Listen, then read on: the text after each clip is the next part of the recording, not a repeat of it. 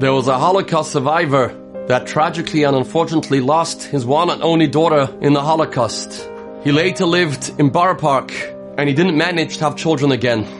As he was getting older, he wanted to do something to honor the memory of his daughter. So he called up a certain Rosh Yeshiva and he said, I want to sponsor a building for the yeshiva and to dedicate it in the name of my daughter.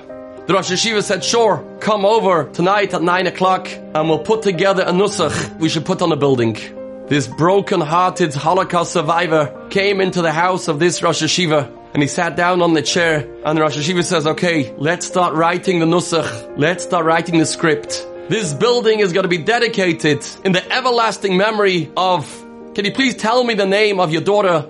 And this Holocaust survivor went pale. He began shaking and trembling. And he said, I can't believe it. I have forgotten the name of my daughter.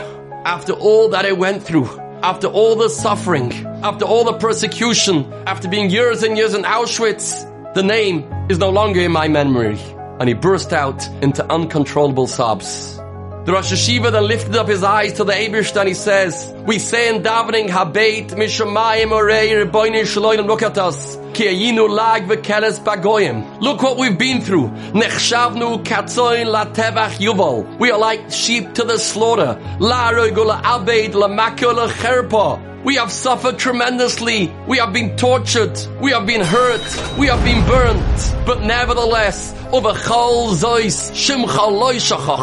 we didn't forget your name. And we remember your name every single day. And in that zchus we ask, no, al tishkachenu. Don't forget our name. What is the name of the Aibishter? We say in Shemona Esra, Ata Kadosh v'Shimcha Kadosh. The name of the Aibishter is Kedusha. We say in Yontav davening, v'Shimcha HaGadoil v'HaKadosh Aleinu Karasa.